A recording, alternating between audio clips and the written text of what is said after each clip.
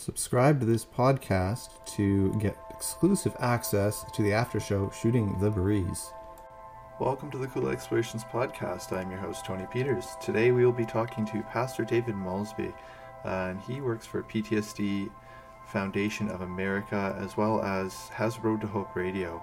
So we're going to talk to him a little bit about what the foundation does, how it started, and a little bit about the radio program that he also has, and talk a little bit about getting into depth about PTSD and the effects that it's had on our war veterans. It's a very important topic, and I think you'll enjoy it. Hello, everyone. Welcome to the Cool Explorations podcast. I am your host, Tony Peters. Today we have Pastor David Malsby with us, and he is from PTSD Foundation of America, as well as Road to Hope Radio. So why don't you start out by just telling us a little bit about yourself and what you currently do? Sure. Well, not a real interesting, personal story. Just that my entire adult life has been in some type of pastoral ministry and leading people. About 10 years ago, 13 years ago, we transitioned into working very specifically with combat veterans, dealing with combat-related PTSD and dealing with their families. And so now we have the radio show Road to Hope, where we just share a lot of the stories of guys who've come through our program. And I'm kind of heading up the part of our organization now that trying to ensure we are here for generations to make sure as our veterans and their families deal with PTSD through time, that we'll be here and ready to support them. So it keeps me hopping. I bet it does. So why don't you tell us a little about your testimony as well, and what God is currently doing in your life and working on you with? Yeah, well, for me personally, I adopted at the ripe old age of 3 days old, and raised in a great family in Oklahoma City. Attended church 3 times a week and more if there was a revival coming through. Went through and just felt a strong calling in my life to pursue ministry. And that's what I chose to do for my college and seminary, and just trying to do what we can to help as many people as we can. And it's a strange journey, really, that kind of brought me to this path that we're on currently. But I would tell you where I am today, what I'm doing today, is what I hope I do for the rest of my days. It's the most challenging thing I've ever been a part of, but it's also the most rewarding thing I've ever been a part of. To be able to see some guys come in who've been so dark and hopeless and just feeling like they've lost everything there possibly is to lose, including a future. Many of them attempted suicide, some of them more than once, sometimes multiple years, even decades of self-medicating, and then turning around, and now they've got a new life, a new job, a new purpose. They've got family, they've bought the first house, and they're happier than they thought they ever could be. And to see that transformation take place is by far the most rewarding thing I've ever been a part of. Well, and it's very important, because I think our veterans are too often ignored in society. Yes, absolutely. So where does your passion for veterans in particular come from? Well, I had some family involved in World War II. Most didn't hear really a whole lot of those stories. Try to find out what you can generally after they passed. Then for my first 10 years out of college, I worked for a Marine veteran that had lost his legs in Vietnam in 1971. And I traveled all across the country with him and a few places around the world. And that includes some military bases and getting to meet an awful lot of troops who were deployed, and got to hear a lot of their stories, find out what was going on. Came back, and when we started this 13 years ago, just hearing what was going on in the veteran community, our post 9/11 guys coming home, and homeless rates were going through the roof. suicide rates were going through the roof. There's a verse in Lamentations that talks about my eyes, what I see has affected my heart.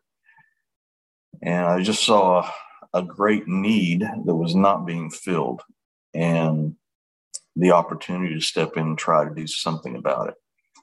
So that's what we did 13 years ago. And God's brought us through quite a ways to see a lot get done, but we're just getting started. We've got an awful lot of big plans that we want to see happen.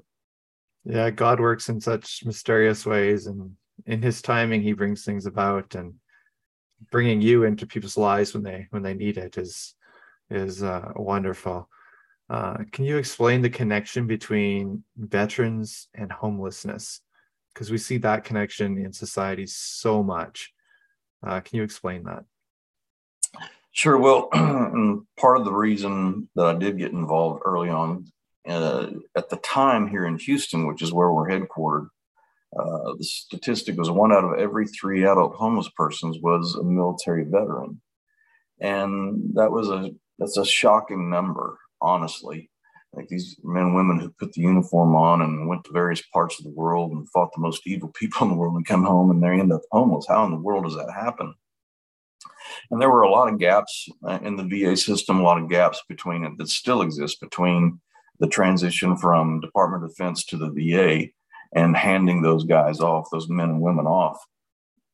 Many of those gaps and a lot of that communication still is a hindrance. Then, at least here in the United States, there's an awful lot of backlash against the VA, and a lot of our veterans want nothing to do with the VA because they've heard so many stories about abuse, neglect, and all those types of things. So they don't want to reach out. But homelessness is a major issue. Part of it is things like PTSD and other mental health diagnoses. It's the driving force, whether it's in the military or the civilian world, that really pushes people into homelessness. And we've got to do a better job, both while still in the military and as a veteran, of helping supply opportunities for good, healthy mechanisms of safety and going forward, versus the unhealthy, which is often self-medication. And that never leads to a good place. No. And so what at the PTSD Foundation of America, what exactly do you guys do and hope to accomplish as people go through your program? So we have multiple programs. We have support groups through our national outreach program, where we are dealing with veterans who are, at least to some degree, still functioning in their society and their communities. They may be still with their family or may not still have jobs or going to school, whatever the story may be. They're still at least somewhat functioning and able to stay where they're at. And we run those support groups for those veterans. We also run simultaneously support groups for their family members and friends. So we have to help them understand why their loved one came home different than what he was when he left. Yeah. We have to help them understand it. We have to help teach them loving, safe boundaries. And sometimes the most loving thing you can do is say no. So we do a lot of that. Our residential program, which is, if folks know about us, is generally through that. It's what we call Camp Hope. And we bring veterans in from all across the country and from every era of war. We have had Korean War vets. We have multiple Vietnam vets with us, all the way up through currently, guys just stepping out of Afghanistan. They live with us anywhere from 6 months up to a year, some even a little bit longer than that. And it's an all-day, everyday, peer-to-peer program, learning about PTSD, self-esteem, emotion regulations, anger management, all those kinds of things that can set them up for a healthy and a successful future. And that's, at the end of the day, what we want. We want you to live the very best life you possibly can. And we want you to understand your life can be both meaningful and purposeful going forward. And it's a lot of work. There's no magic wand. There's no magic pill. There's nothing like that. It's just hard work, peer-to-peer, holding each other accountable. But it does work. And we've seen over 1,600 veterans come through our program and go on to live some very successful lives. And we're grateful for the opportunity to be able to continue to do that. We have to grow our outreach, though. We have to. We're still losing more than 20 veterans every single day here in America. The same kind of statistics are true in Canada. The same kind of statistics are true in Australia. The same kind of statistics are true in Great Britain. We have to do something. We have to step forward because the government's never going to fully be able to be the best answer. We believe the people are always the better answer. Yeah, and I think it's very important you guys focus on the family as well. Because I know as someone who's been through PTSD myself, I've took years of counseling. I still see psychiatrists every 6 months. But for my family, understanding that is always a challenge because they're not going through it. They just see me going through it. So for them to try to understand it is difficult. So I'm glad that you guys do work with the families as well. Yeah, well, and you can testify, since your family's going through some of that, how much it doesn't make it easier for you, but it does make for a better atmosphere within your family unit, a better opportunity for you to continue to heal and do what you need to do to recover from your trauma. Yeah. So also you also have your radio, your program, Road to Hope Radio. Is that more of a radio program? Is that more of a podcast? What exactly is that, and what do you hope to accomplish through that program? Yeah, so Road to Hope actually airs through a local radio station here in Houston. Then immediately after, like literally within 2 minutes, it's loaded as a podcast. So anywhere, iHeart, iTunes, Spreaker, all those places you can find Road to Hope Radio. But the purpose and the hope behind that is really twofold. One is to bring information. There's still an awful lot of misconception about mental health overall, but particularly about PTSD. And so we want to help bring information of what PTSD actually is and what it does. So for instance, there was a terrible event that took place here in Texas a few weeks ago in school where a young man, he describes someone with mental health, went in and at the end of the day, 22 people are dead, including himself. Yeah. Well, obviously, out of those kind of events come a lot of conversations about mental health. But the truth of the matter is mass shootings, as they describe it, 4 or more being shot in some situation. They run the same kind of numbers as someone who's diagnosed with mental health as the general community. So in other words, a mental health diagnosis does not mean one is more likely to go out and harm others. The statistics and the data all point to the fact that mental health, in turn, causes people to harm themselves more often than harming somebody else. So a lot of it's just informing of here's the data. And I know we're all upset about what just happened. We're all upset about what just happened. We were shocked in Canada too. Yeah. So, let's let the emotion set aside and let's look at the real data and the real facts. Let's look at so that's the informative side. Then the other part of it is hopefully inspiring. We want to reach that veteran out there. And many times it's through a family member or a friend that hears about, hey man, there's a place and I just heard a story that sounds just like my buddy. If they could help that guy, maybe they can help my buddy. So we want to do that. And we've had many guys come into our programs because they heard about us through the podcast. So the power of radio and telling the story. I know that's one of the things you're wanting to do with a couple of our guys in the program in the future. The power of telling that story. I've lost it all. I've lost buddies in combat. I've been hit by IEDs, whatever the story is, the self-medicating after coming home, the frustration of dealing with the VA, the frustration of family not understanding. Hearing those stories, man, that sounds like my story. And now this guy's got a great job and he's happy and he's laughing again. I don't know if I could ever laugh again. And to hear those stories can be very inspiring to help somebody to reach out and start that journey. So that's the other part of what we want to try to do is help somebody start that journey. Yeah, and that's exactly what we do on the radio, like you say here with the Cool Explorations podcast program, is trying to reach people with. I always say, one person's story may not reach one other person, but it may reach the next person, and it's that person that's important, is reaching that person with a testimony, and trusting God to bring it to those people is key. And it's amazing that what you get, the feedback you get, just being like, this person's testimony, it really helped. But a lot of people, like you say, they don't understand the mental health side of things, and they don't understand PTSD. So can you give us a brief rundown on what PTSD is and how it really affects a person's mind? Sure. PTSD, kind of in the very generic civilian context, it's a very natural reaction to a very traumatic event in life or a series of traumatic events in life. A lot of it's pretty natural response.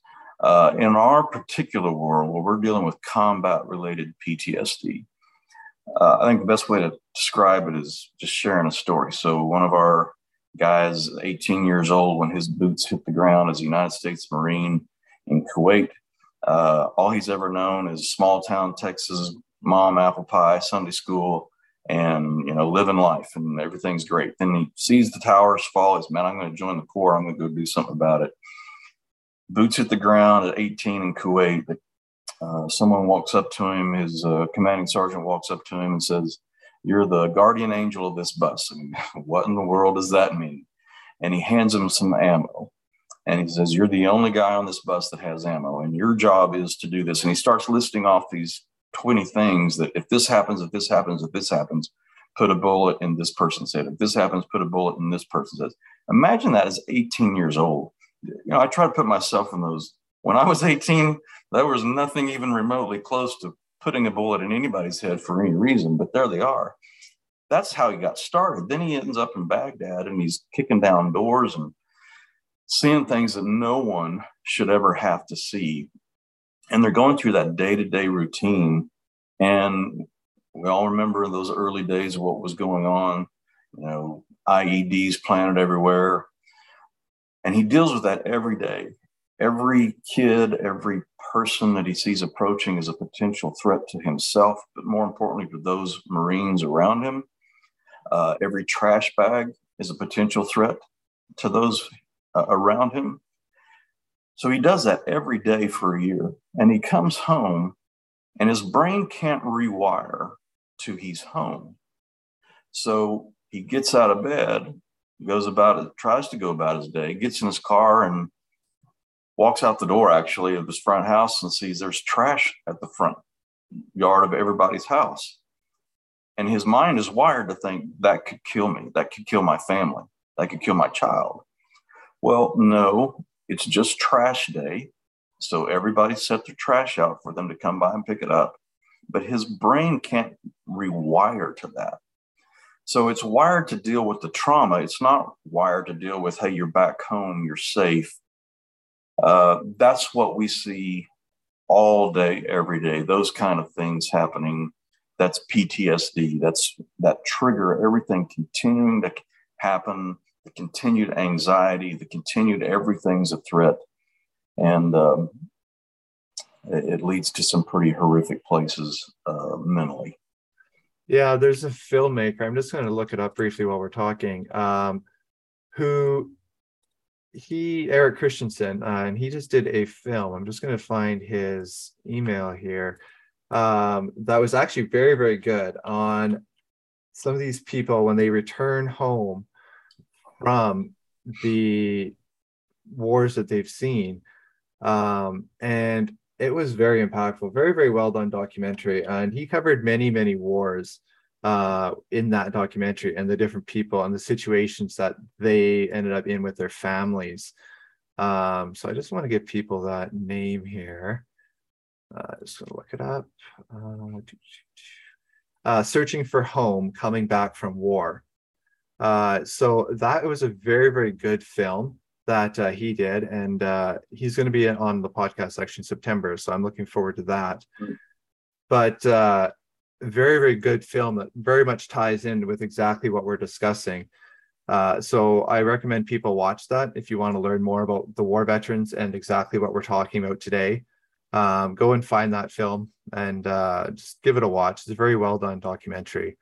Because yeah, these war veterans, they literally go through hell and come back, and then they are expected, like you say, to just merge back into society and be functioning. And with PTSD and war situations like that, it doesn't work that way. You're, like you say, your brain has to try and rewire to adjust. So that is extremely important. And God is a major tool in trying to reach people with these situations. Some of them I know don't want anything to do with God afterwards.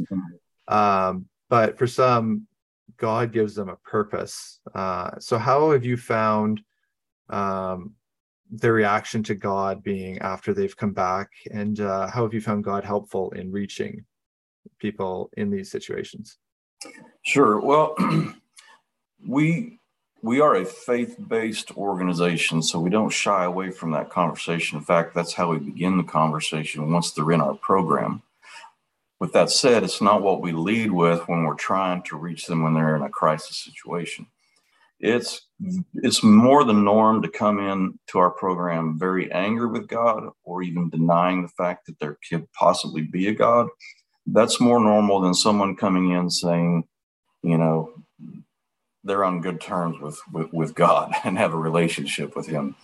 So it's what we begin with once we're in the program, because any kind of calamity, trouble, hurricane, trauma, whatever, it's a very natural human response to ask, where was God? We've heard it throughout the history of man. Why does God allow starving children? Why does this happen? Why does God allow this to happen? So we're going to tell you, we're not going to answer the question for you, but we're going to sit down with you and we're going to walk you through this until you get your answer. You don't have to agree with me about my faith or what I believe, but you've got to come to some kind of reckoning, because 99.9% of those guys had some type of a relationship or understanding of God before they went into combat.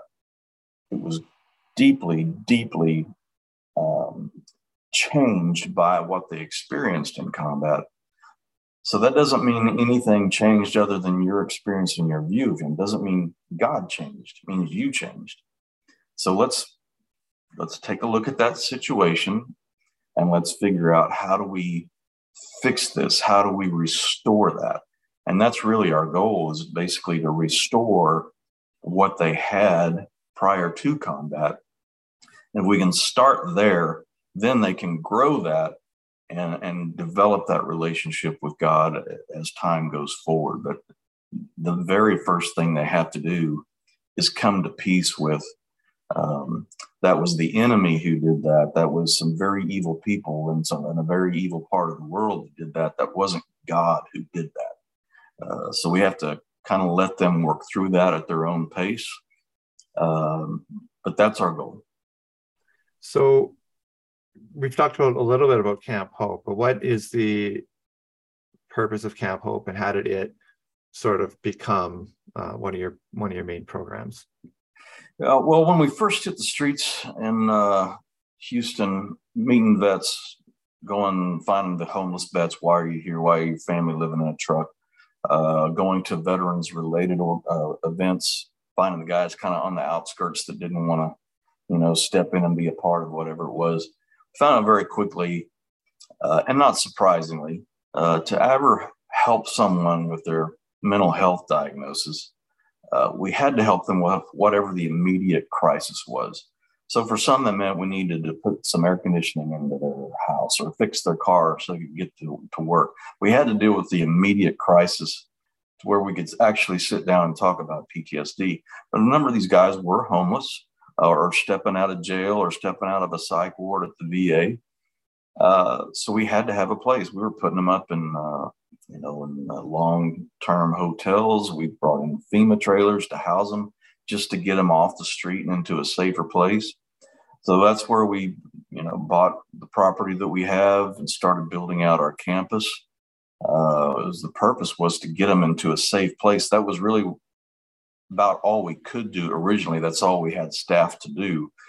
Today, it's an all-day, everyday program where they start at 7 o'clock in the morning. It goes through 8 o'clock at night, and there's built-in break times, obviously. But it's peer-to-peer programs. They deal with licensed professional counselors each and every week. We now have a psychiatrist on staff. So we give them a well-rounded program while they're with us now. But it's a long-term project. We've got Vietnam guys coming in. We have one come in Sunday, in fact. And he said, when I met him, he said, it's taken me 50 years to get help. It's taken me 50 years to get here. And, first of all, when I hear that and I think about that, that's awful. That's tremendously heartbreaking to carry that kind of guilt and shame for 50 years. But I'm glad he's here today. And we want to help those guys. We want to help them lay those burdens down. We want to help them. I can't change the last 50 years of his life, but if he'll give us the opportunity to work with us, the rest of his life can be changed and can be better. And we've got Vietnam guys who've come through our program that will tell you it absolutely changed their life. And everything we do, by the way, is absolutely free. It costs the veteran, it costs their family nothing. We'll fly them in from wherever they're at. And when they're done, we'll fly them back home. We take great care of them while they're here. And we have a great community that helps us make all that happen. And in your program, you had talked to you about using the whole person approach. What is that approach and how effective is that? So physical, mental, spiritual. We have a gym on site. Everybody does some PT every single day. And depending on, what their body is capable of doing is what that may look like. But everybody's involved in some physical activity during the course of the day. And many times that's the first area where they see change. They can physically see the change in what's happening in their body by eating well and getting some exercise. So they can see it. And that helps open their mind to, hey, if I can change that, then maybe I can change what's going on up here. So it's an important part of what we do. Then, of course, the mental side is what we work on just about all day, every day. Then the spiritual side is the part where, government, like the VA, doesn't want to have that conversation. They're scared to death to even talk about it. Our belief is you can't deal with something as deep as PTSD, which often includes, for our guys, things like survivor's guilt or wounded heart. You can't deal with that if you don't deal with the spiritual aspect. So we deal with all three of those. And it's kind of like the three-legged stool. You take one of those legs out, it's not worth anything. It won't last. It won't support you. So we have to deal with all three. We want to improve all three while the veteran's with us. And how much success do you see throughout all your programs? Far better than any kind of quote-unquote recovery program. The vast majority of the guys, not all, but probably 85 to 90% of the guys that come into our program have a serious addiction problem, whether it's to alcohol or some other type of drug. So we're not necessarily a recovery program per se, but it is part of what we do. We have AA meetings, NA meetings throughout the week in addition to our regular programming. But our success rates have been phenomenal. I can't tell you it's 100%. We have lost a few guys that have come into our program, and every single one of those breaks our heart. But no one comes close to the success rate. No one comes close to the success rate that we've been able to experience over the last 13 years. Yeah, that's really God at work. And how have you seen God at work in this entire process from starting it to where you are now? Well, 13 years ago, it was one person walking down the streets of Houston trying to help a vet. And we literally did not own a paperclip. We had nothing. We had a piece of paper that said we were a nonprofit, We had a passion and a belief that we could impact and help change, save some lives. That's all we had. Today, 13 years later, we have a 5-acre campus where we were housing up to almost 100 vets a couple times during the whole COVID initial outbreak in 2020. We have multiple offices in different cities around the country. We've got 70 staff members full-time. We don't owe anybody a dime. And to come from 13 years ago not owning a paperclip to where we are today, where we have a small city on our little 5-acre campus in north side of Houston, Texas, there's no explanation for it but God. There's just none. Yeah, it's amazing to watch God work and just bring things about. Where can people find your organization online if they were to want to go and check it out? Sure. So the website is PTSD, post-traumatic stress disorder, PTSDUSA.org. Social media, PTSD USA on Facebook and Twitter. I think on Instagram, it's PTSD Foundation, I believe. But if you just look at PTSD Foundation America on any of those platforms, you'll find us. Road to Hope Radio, wherever you listen to podcasts, just look for Road to Hope Radio. And there's 5 years of stories on there. And again, everything we do is free, but on our website is all the information about not only Camp Hope, but also our warrior groups and our family support groups. And I've not mentioned, we have also here in Houston, we have one in-person meeting for first responders and law enforcement. That's also available. That's also available through Zoom online. So all that information is there. And so obviously someone can be literally anywhere in the world and be a part of our support groups, whichever one you fit into, and everyone's welcome into those support groups. It's nice to see you supporting the first responders as well, because that's a big one. I know they deal with a lot of the same type of emotional wreckage from that. How is the government failing the war veterans right now, and what should they be doing better for the war veterans both while they're deployed and when they get home? So this is anecdotal, but I think it gets the point across. I was driving into the office a couple of days ago. My phone rang. Somebody said, "Hey, you listen to some particular radio show?" I said, "No, I'm just, dealing with traffic and trying to get to work." And they said, "Well, somebody's probably going to be calling you because a veteran from, another state called into that show, and they were really upset and nervous about what was going on."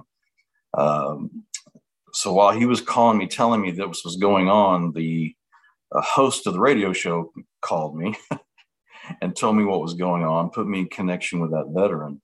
And when I talked to that veteran that morning, he said, "Look, last night I was in a dark place and I was scared."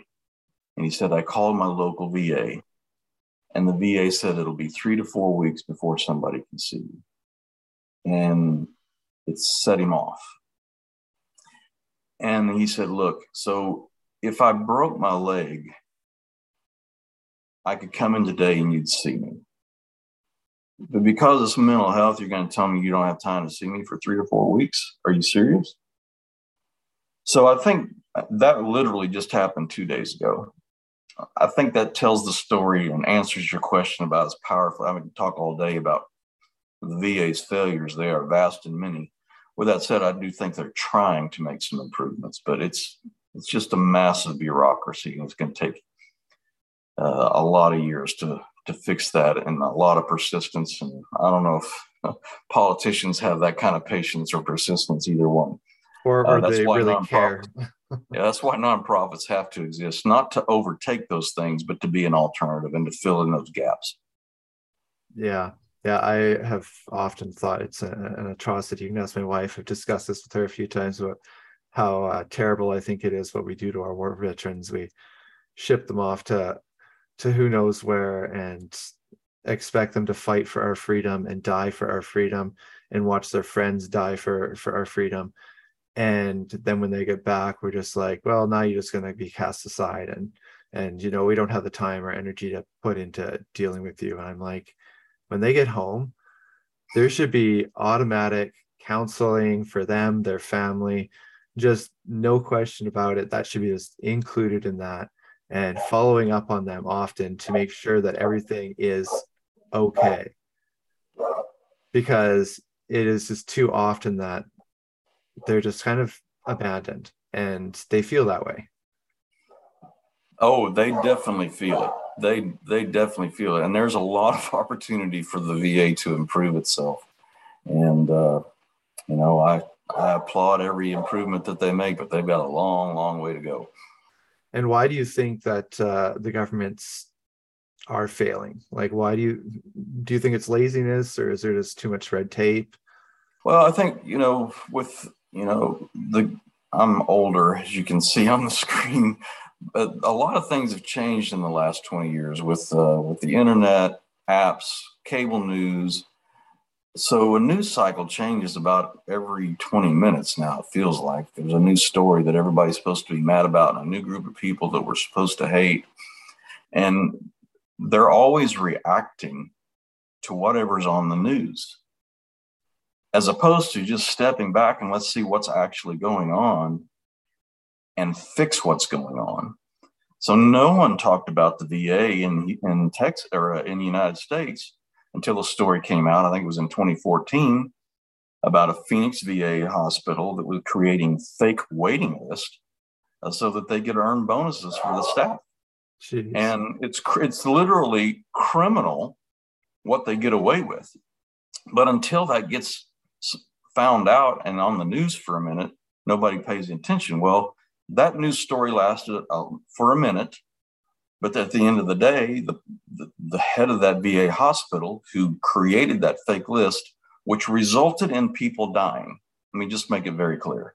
It resulted in veterans dying, still waiting to get the care that they deserve, and we promised to them as a nation. That director of that hospital still got their bonus, still got their job. If that happened at any corporation in the world, the board would fire them and probably make sure they got put in jail for doing something like that. Exactly. One thing that really hit me was when our own Prime Minister Justin Trudeau was asked about war veterans and what he was going to do for war veterans, because this war vet was speaking out at this meeting and saying, "You failed us. What do you plan to do to help us?" And his response was summed up by, "We don't have time and we don't have money." And I was just like, I'm like, excuse me? They put in so much time to protect us and keep you in your cushy job as prime minister and keep you and your family safe so you can spend your money and keep doing all the scams and frauds that you do as a prime minister. And yet you don't have time or money to help this person get better and recover afterwards. You don't have time or money. I was like, give me a break.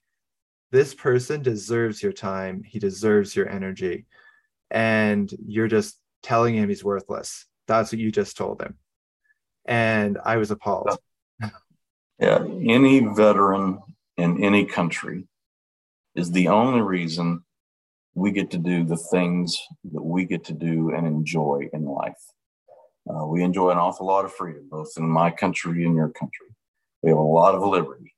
The only reason we have it is because there are some men and women who are willing to take the oath, put that uniform on, sign a blank check, including up to their life, so that you and I get to create a podcast, to go to the store we want to go to go to the restaurant we want to go to.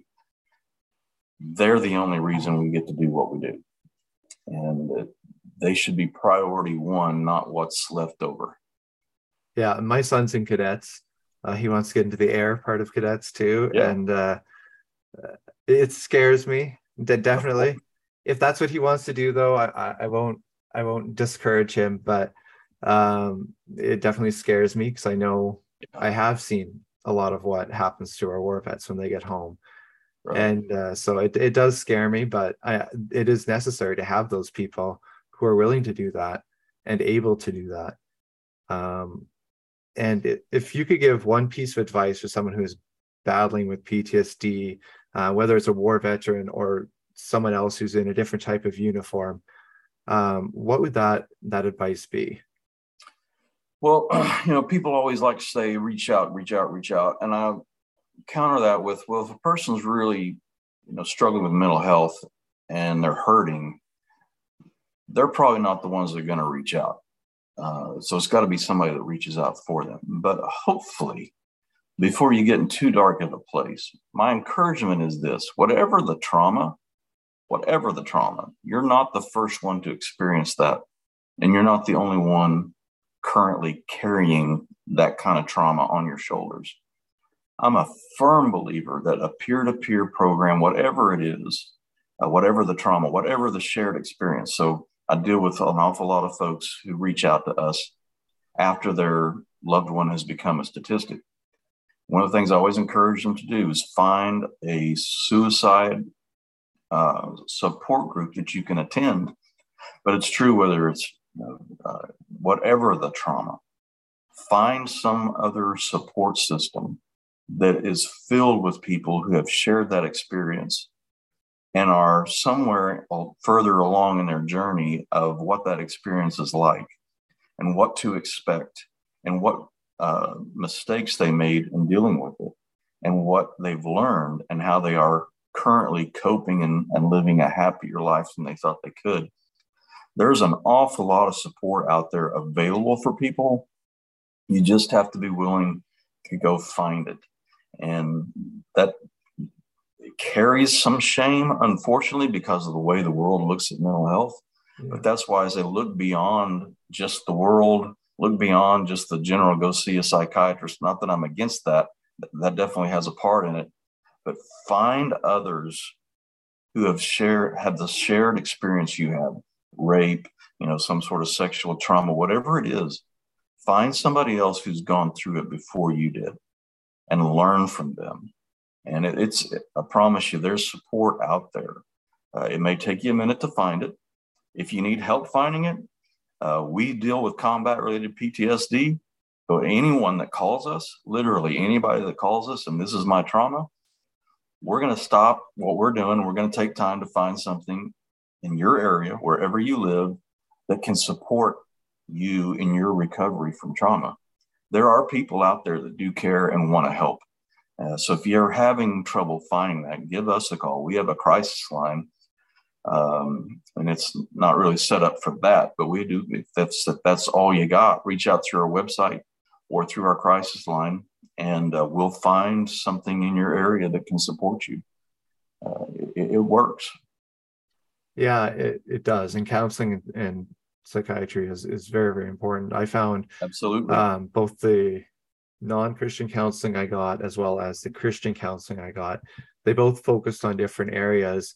Right. And between those years of that counseling, I was able to come to a point where I could forgive and I could move on and start functioning. That doesn't mean I don't have moments where you fall back into that, but it helps you come to that moment where you can just be like, I can help other people through what I'm doing.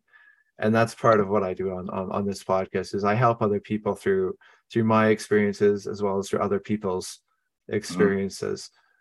And organizations like yours are very, very important. So thank you for sharing with us today. And I look forward to speaking to some of the war vets who have actually been through your program. We got a couple of great stories coming for you, so get ready.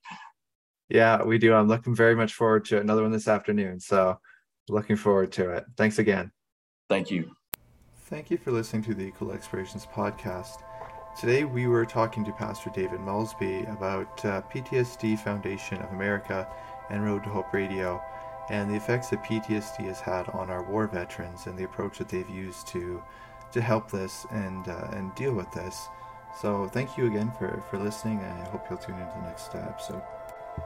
Well, I have just been blessed with so many people who are requesting to be on the show, and I'm impressed with how many people want to share their testimonies or what they're doing for the Lord right now. If I haven't got back to you, I promise I will get back to you. I look forward to speaking with each of you and interviewing you.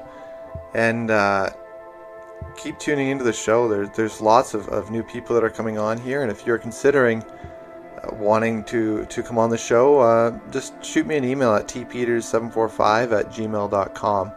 And I will get back to you.